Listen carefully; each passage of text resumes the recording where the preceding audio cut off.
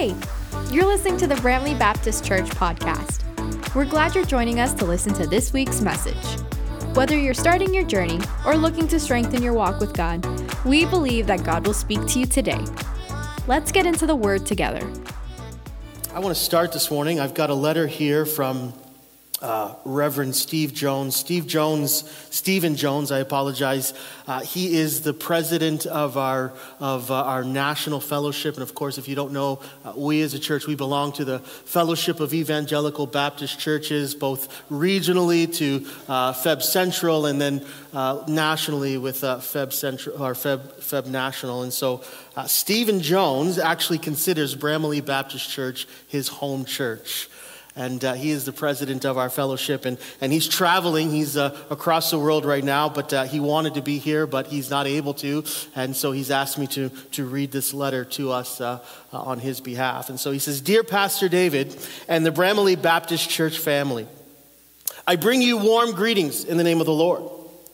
I want to express profound gratitude to the Lord on the occasion of your church family's 60th anniversary.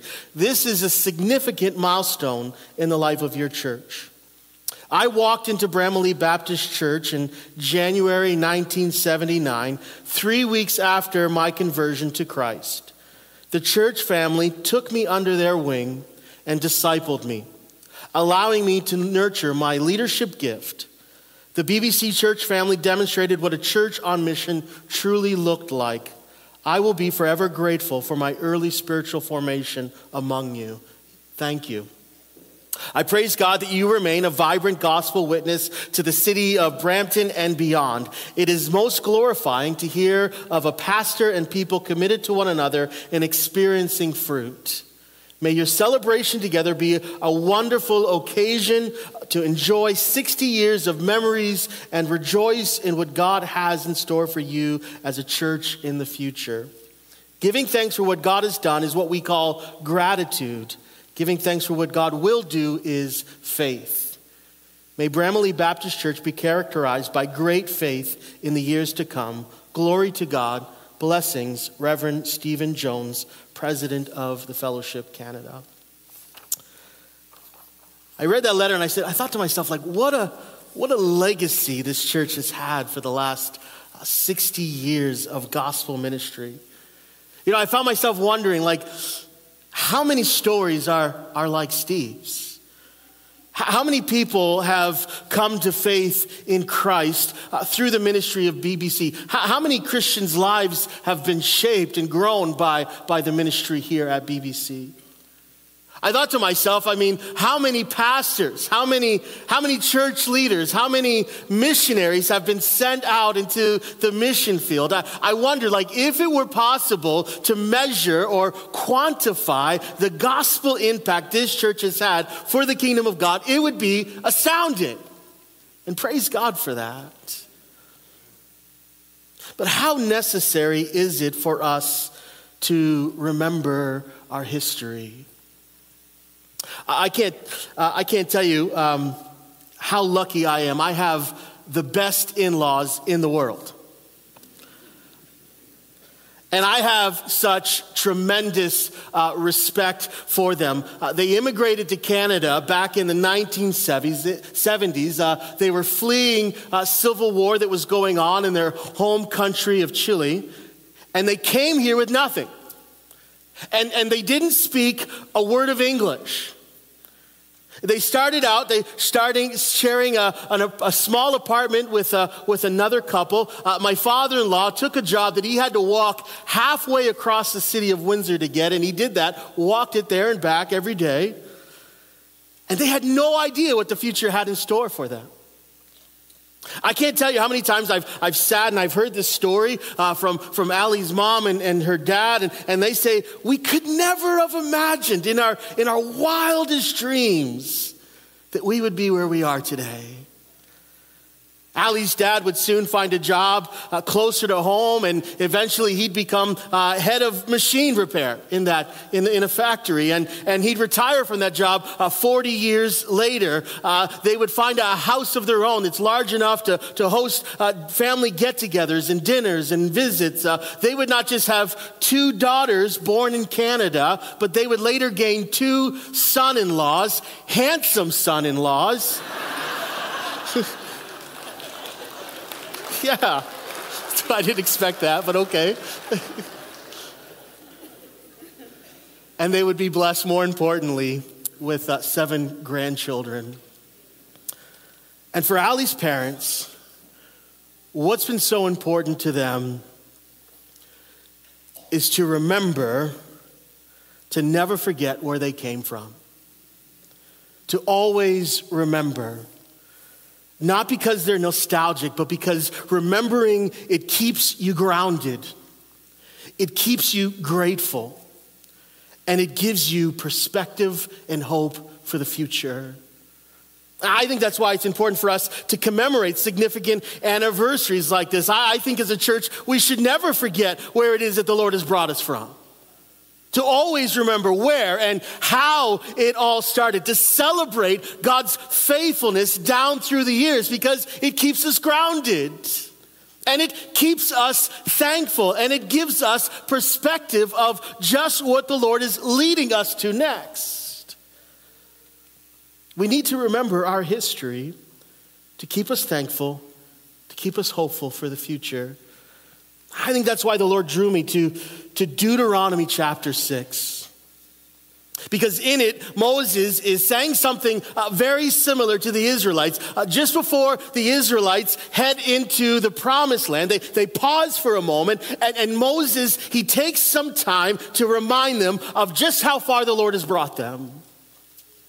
He takes some time to remind them of the commandments and the promises of the Lord. And Moses is calling them to look back in gratefulness, but he's also calling them to look forward, to learn from their past, to prepare them for their future.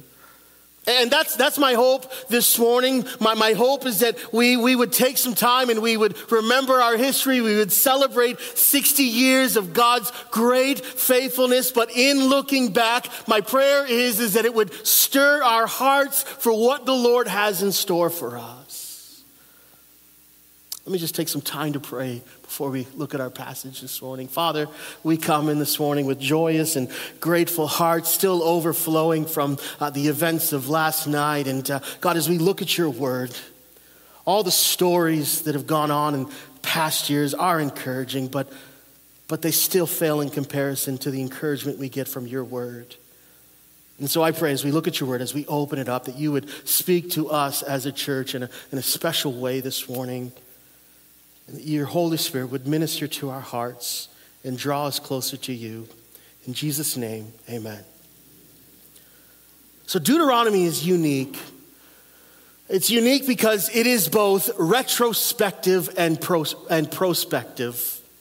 Meaning it is both looking back to the past while also looking towards the future. It's remembering God's faithfulness in the years gone by and calling Israel to continue to rely on that faithfulness going forward. Israel's reached a pivotal point in their journey to the promised land, the land of Jordan. They've just been wandering around the desert for 40 years, and they have seen God's faithfulness despite their unfaithfulness. He's delivered them from Egypt. He's delivered them out of bondage of slavery. And while they walked around the desert for 40 years because of their disobedience, God has graciously kept them, protected them, and provided for them. And so in Deuteronomy, we find Israel at a standstill. They're just about to enter the promised land. But before they do, Moses stops and he begins to give them a speech.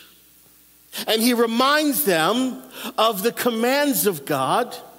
He reminds them of the covenant promises and commitments. He reminds them of God's faithfulness, his grace, his mercy, how far he has brought them. But he gives them this warning. just before they enter the promised land. Look with me at verse 10. We see this warning here, so important. Moses says, and when the Lord God brings you into the land that he swore to your fathers, to Abraham, to Isaac, and to Jacob to give you, with great and good cities that you did not build, and houses full of all good things that you did not fill, and cisterns that you did not dig, and vineyards and olive trees that you did not plant. And when you eat and are full, then take care lest you forget the Lord who brought you out of the land of Egypt, out of the house of slavery. Do you see the warning? Take care lest you forget the Lord. Take care lest you forget just how far he has brought you. Take care lest you forget the faithfulness of God. Take care lest you forget that it was he who brought you this far and not yourselves. You can just picture it. The Israelites standing in the desert, and they can see just off in the distance, there's the promised land, just over there. We're almost there. And Moses stops and says, hey, listen, before we get there, I need to give you this warning. We're about to enter the promise. We're about to enter into the land of blessing and plenty, but there's a danger when we get there. We could forget the Lord. We could forget his faithfulness. We could forget just how it is that we got here in the first place.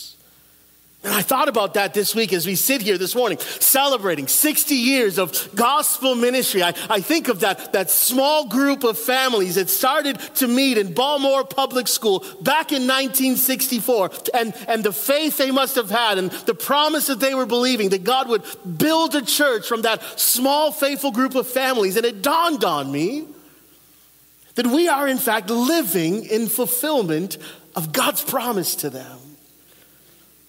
I mean, did they imagine this? Could they even picture a church of over 1,300 plus people with 3 congregations in Arabic, Urdu, English, a thriving children's ministry and camp ministry and youth ministry and young adults ministry, over 40 different small groups who gather to pray and study God's word and fellowship? Could they envision the missionaries that have been sent out, the support that's been given, the local outreach, the benevolence ministries, care ministries, a gym that is used for ministry and outreach almost every night of the week? Could they even imagine what the Lord would do through their faith? Yeah, I think we need to realize as we sit here this morning and celebrate that we are living in the promise, in the fulfillment of that promise to this small group of people that started this church. What a blessing we have of being part of this thriving church. And the danger is we could take it all for granted. The danger is that we could miss the warning that Moses gives to the Israelites. To forget the faithfulness of the Lord, the sacrifice, the faith, the work that was put in that got us to this point. The danger is to forget that we didn't get here on our own, in our own strength, in our own abilities, that it wasn't because of our giftedness alone or because we were smart enough or wise enough or strong enough. No, this church is what it is and where it is today only because of the grace and mercy and faithfulness of God. There's a danger of getting comfortable and taking the blessings of the Lord for granted. I mean, when we are wandering in the wilderness and life seems just a constant battle, and every day we are forced to rely on the Lord daily for his provisions in order to survive, it's actually easier to remember the Lord in those times. But when you get into seasons of comfort and blessings, the temptation is to forget the Lord and how far he has brought us. So I see this calling. I read this calling, the warning of Moses, and I see it as so relevant for us today. This calling to remember, to not forget. And here's some things I think I see Moses calling these people to remember. And I think there are things that you and I need to remember as well. The first is this. Remember, Moses says, to walk in the fear of the Lord. Remember to walk in the fear of the Lord. And I get that actually from the opening verses of chapter 6. Look there with me in chapter 6, verse 1, and we read his words there. He says, "Now this is the commandment, the statutes and the rules that the Lord your God commanded me to teach you, that you may do them in the land to which you are going over to possess it, that you may fear the Lord your God, you and your son and your son's sons, by keeping all his statutes and commandments, which I command you all the days of your life, that your days may be long. Hear therefore, O Israel, and be careful to do them, that it may go well with you, and that you may multiply greatly, as the Lord, the God of your father, has promised you, in the land flowing with milk and honey." So as we look back on the past generations of BBC, we wonder, what drove them to walk in obedience and submission to the Lord and the will of God? I mean, it had to be nothing less than what Moses is describing here, the fear of the Lord.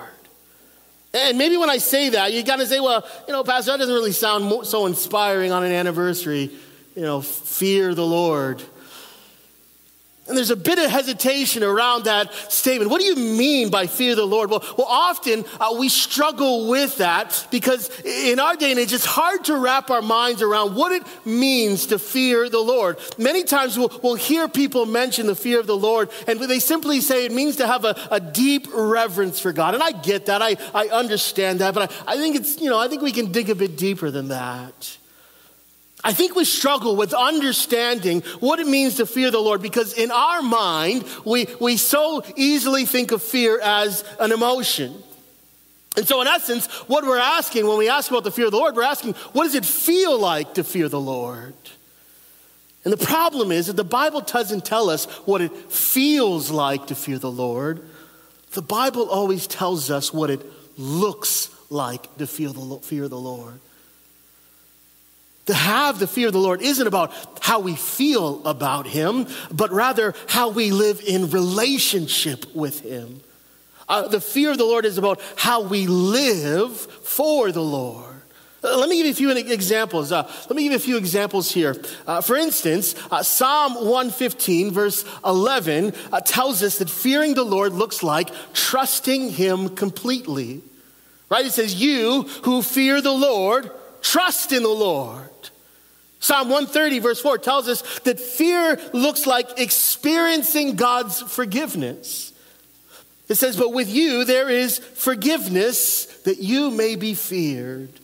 Psalm 112, verse 1 says, "Fearing the Lord looks like delighting in his word." It says, "Blessed is the man who fears the Lord, who greatly delights in his commandments." Proverbs 8 tells us that the fear of the Lord looks like hating evil. The fear of the Lord, it says, is the hatred of evil. Fearing the Lord, Psalm 147 tells us, looks like hoping in God's steadfast, loyal love. It says, "But the Lord takes pleasure in those who fear him, those who hope in his steadfast love." So we come to the word of God asking, what should I feel when I fear the Lord? But that's the wrong question. The question isn't, how does it feel? The question is, what does it look like? What does it look like to live in the fear of the Lord? And that's the answer that Moses is giving us here in these verses. To Moses, fearing the Lord looks like living in submission to his will and his command. It's why he starts the way he does. "This is the commandment," he says, "that the Lord your God commanded me to teach you, that you may do them in the land which you are going over, that you may fear the Lord." And as I think back on the monumental moments of this church's history, I'm convinced those monumental moments came because someone or some people were walking in the fear of the Lord. Meaning they were walking in submission to the will of the Lord. They were walking in the fear of him. I think again of that small group of people gathering in that school gym. That they were walking in submission to the will of the Lord, because we don't know all the stories. And we don't know all the sacrifice that went into it. Because sometimes, it isn't easy walking in the fear of the Lord. Sometimes walking in the fear of the Lord comes at a great cost. And when they made that decision to purchase that property, to take that next step on Auto Street, they were walking in submission to the will of the Lord. I think of Pastor Stu Sylvester calling the church to pray over this land that we are currently on, trusting that God would give it to them, calling a group of people to walk the border and pray over this land that we are standing on. They did that because they had a healthy fear of the Lord. They were walking in submission to the will of the Lord. We could jump to more recent history, the step of faith it took to build this gym addition that we have. It happened because pastors and leaders and church members were willing to step out and walk in submission to the will of the Lord. And we see the blessings of their obedience. Listen, folks, we don't know what the future holds, but we can be sure of this. That if the Lord did great things in this church history through those who were willing to walk in submission and obedience to him, surely he will do the same in the future. That whatever great things the Lord does in this church future, it will come the same way through a generation of people who are walking in the fear of the Lord. Remember to walk in the fear of the Lord. Here's a second thing Moses tells them. Moses tells them, remember your first love. We see that in verse 4. Remember your first love. He says this, hear, O Israel, the Lord our God, the Lord is one. You shall love the Lord your God with all your heart and with all your soul and with all your might.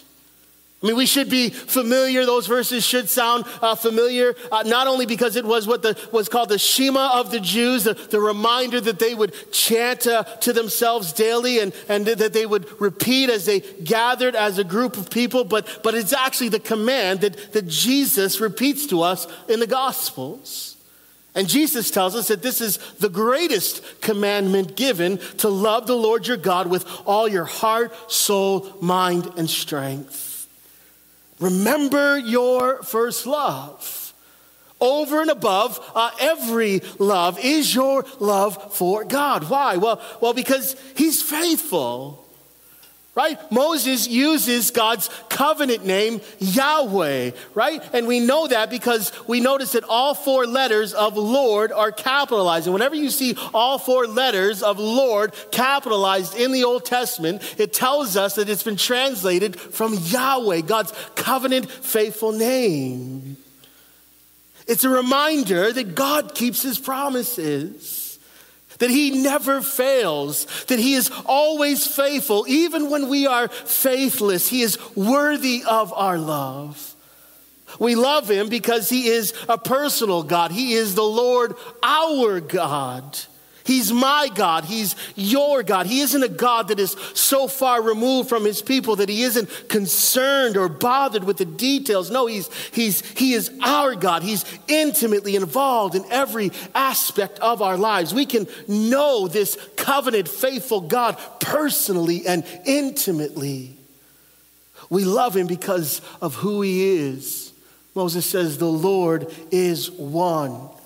And that oneness is not just a word for unity, it's a title of uniqueness. Israel was getting ready to head into a land of people who worship multiple gods. But Moses' statement here is emphasizing there is only one true God. There is no God like Yahweh. There is no God like our God. There is only one true God who is worthy of all our worship, all our adoration, all our praise. No God, only one God who is worthy of our complete love. And so love him with everything that is in you, your heart, your soul, and your strength. I'm convinced that this church has been able to accomplish great things because of its great love for a great God. That's been the theme. That's been the motivation for all we do. We don't do ministry out of a love for self. We don't do it for a love of praise or a popularity or influence. The foundation of every motivation, of every ministry is we do it for a love of the Lord. It must be, or else we lose sight of what this is all about. For the glory of our Lord. This was the failing of the church of Ephesus. Remember in Revelation, right, where Jesus writes 7 letters to 7 churches and he gives them commendations and warnings. And this was the warning he gave to the Ephesian church. You can read about it in Revelation chapter 2. It should be up on your screens. It says this, Jesus says this, he says, I know your works, your toil and your patient endurance, and how you cannot bear with those who are evil, but have tested those who call themselves apostles and are not, and found them to be false. I know you are enduring patiently and bearing up for my name's sake, and you haven't not grown weary. But I have this against you, that you have abandoned the love you had at first. Remember, therefore, where you have fallen, repent and do the works you did at first.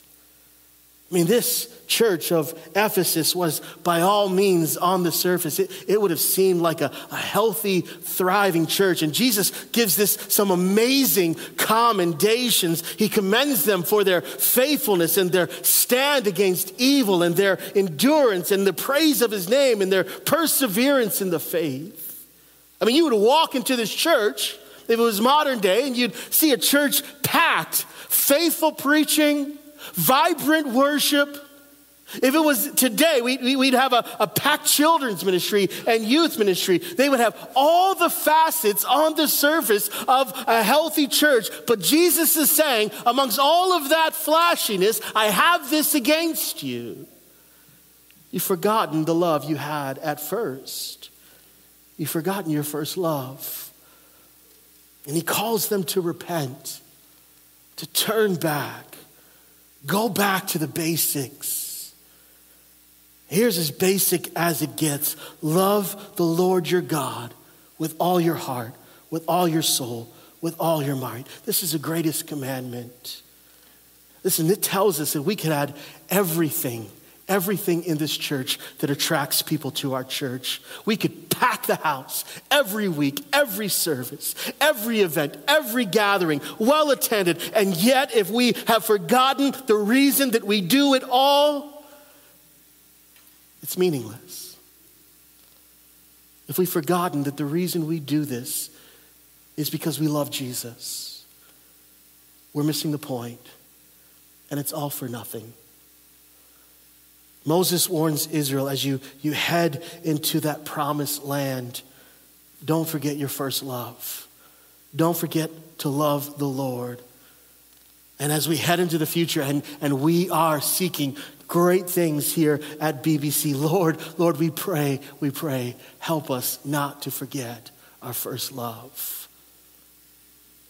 Thirdly, Moses reminds Israel, honor God's word. Honor God's word. I get that from what I see in verses 6-9 there. He says, and these words that I command you today shall be on your heart. You shall teach them diligently to your children and shall talk of them when you sit in your house and when you walk by the way and when you lie down and when you rise. You shall bind them as a sign on your hand, and they shall be as frontlets between your eyes. You shall write them on your doorposts and your house and your gates. Moses talks about these words. He says, these words that I command you. And what he has in mind here isn't just what he's saying in this passage or even the commands that he's just reminded them of, but rather what he has in mind here is the totality of the teaching that they have received from him. And these words, Moses makes sure they understand these words that I've been told to command you, meaning these words didn't come from me, these words come from God. And they are meant, he says, to permeate every aspect of your life. Take these words, Moses says, and he says, don't just hear them, but let them be on your heart. Meaning think and ponder and meditate on these words. Let these words permeate and impact your life. He's saying, teach them to your children. Talk about them as you sit at home and think and talk and meditate as you walk and lie down and rise up.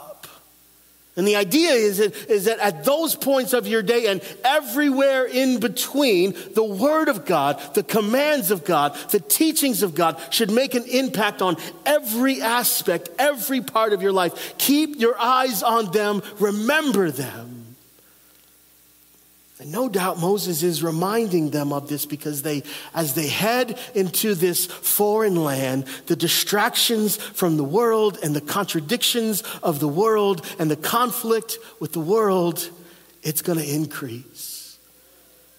Oh, it's so easy to honor God's word when they are gathered together as a community. But Moses saying, we're about to disperse into a land. And as you go, you need to remember to honor God's word, to revere his word, to live his word. Because the nations around you, well, they don't honor God's word. The nations around you, they don't revere God's word. And it can be tempting when the nations around you give no honor to his word. The temptation can begin that you begin to forsake his word as well. How applicable, I thought, is that today? As we gather together as a community on Sunday, it's so easy for us to have a deep reverence for God's word. We love God's word. So easy to honor his word when we're with other believers, but how much more do we need to read and hear and meditate on God's word as we go out into the world? The foreign land that we live in with so many distractions and conflicts and contradictions to the truth of God's work everywhere we look. How easy it is for you and I to compromise on the truth of God's word when the culture and the society that we live in is becoming more and more hostile to the truth and the teaching of God's word. How easy is it for you and I to forsake the truth of God's word when it seems like every day churches who once stood shoulder to shoulder with us in defense of the infallibility and sufficiency of God's word are now beginning to capitulate to the culture as well. I'm convinced more than ever that the battle of our generation of the church is the battle for the truth. The battle for the sufficiency, the infallibility of the Word of God.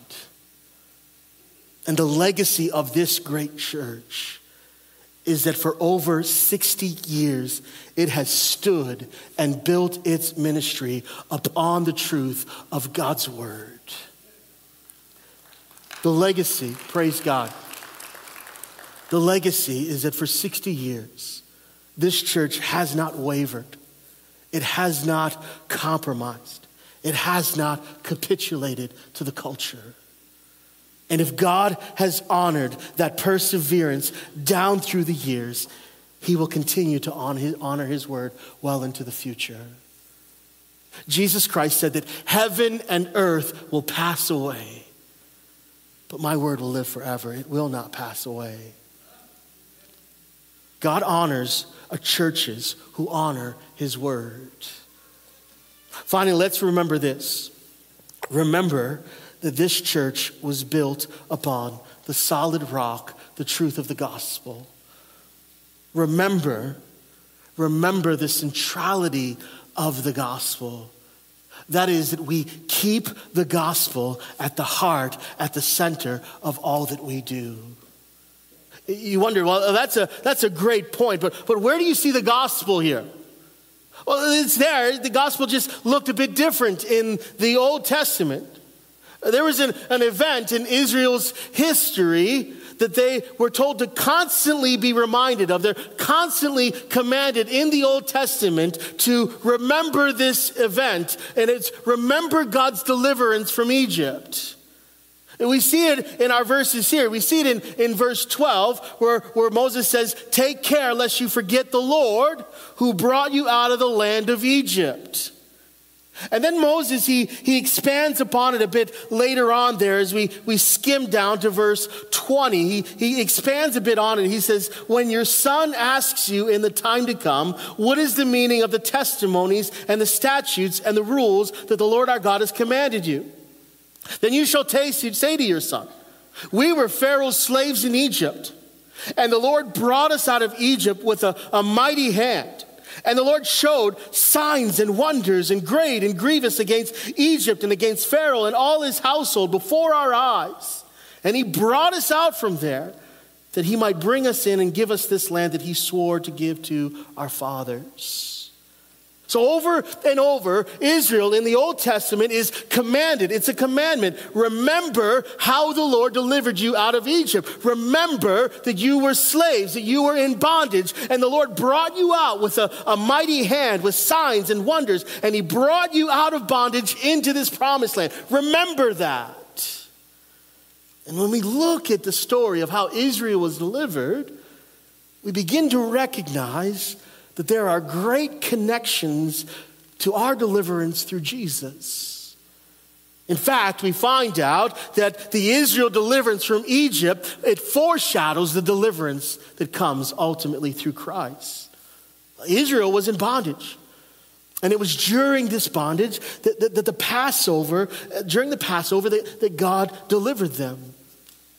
And the Passover happened when Israel sacrificed a lamb, and the blood of that lamb was wiped over their doors, so that when the angel of death passed through Egypt, it passed over and it did not come near the Israelites.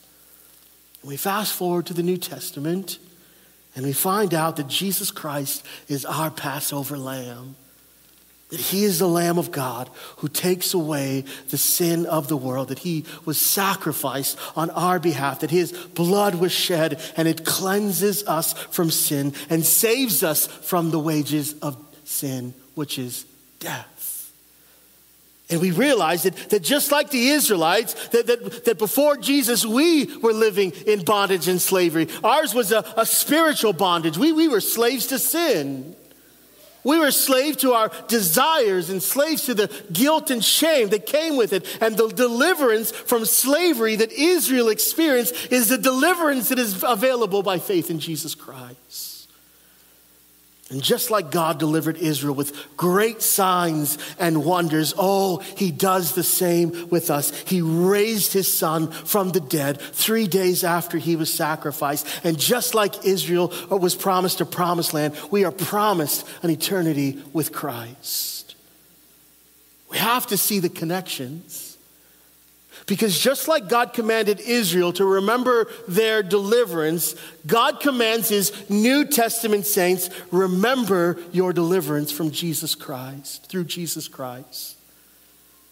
Remember what Christ has done. Remember what he has accomplished on your behalf. Remember, don't forget, don't take it for granted.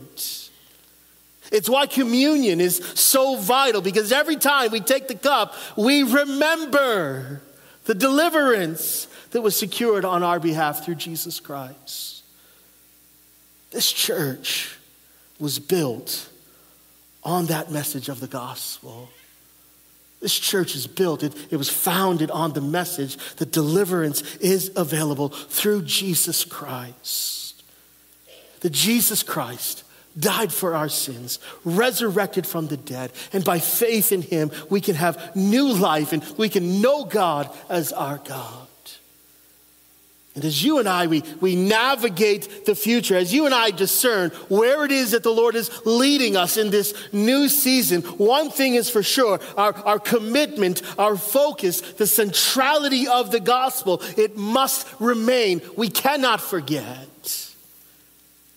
In Israel gives us some clues as to how we can ensure that generations never forget. For instance, as we were reading, did you notice the importance of passing on the message to the next generation? Did you notice that? I mean, Israel was serious about youth ministry before youth ministry was cool.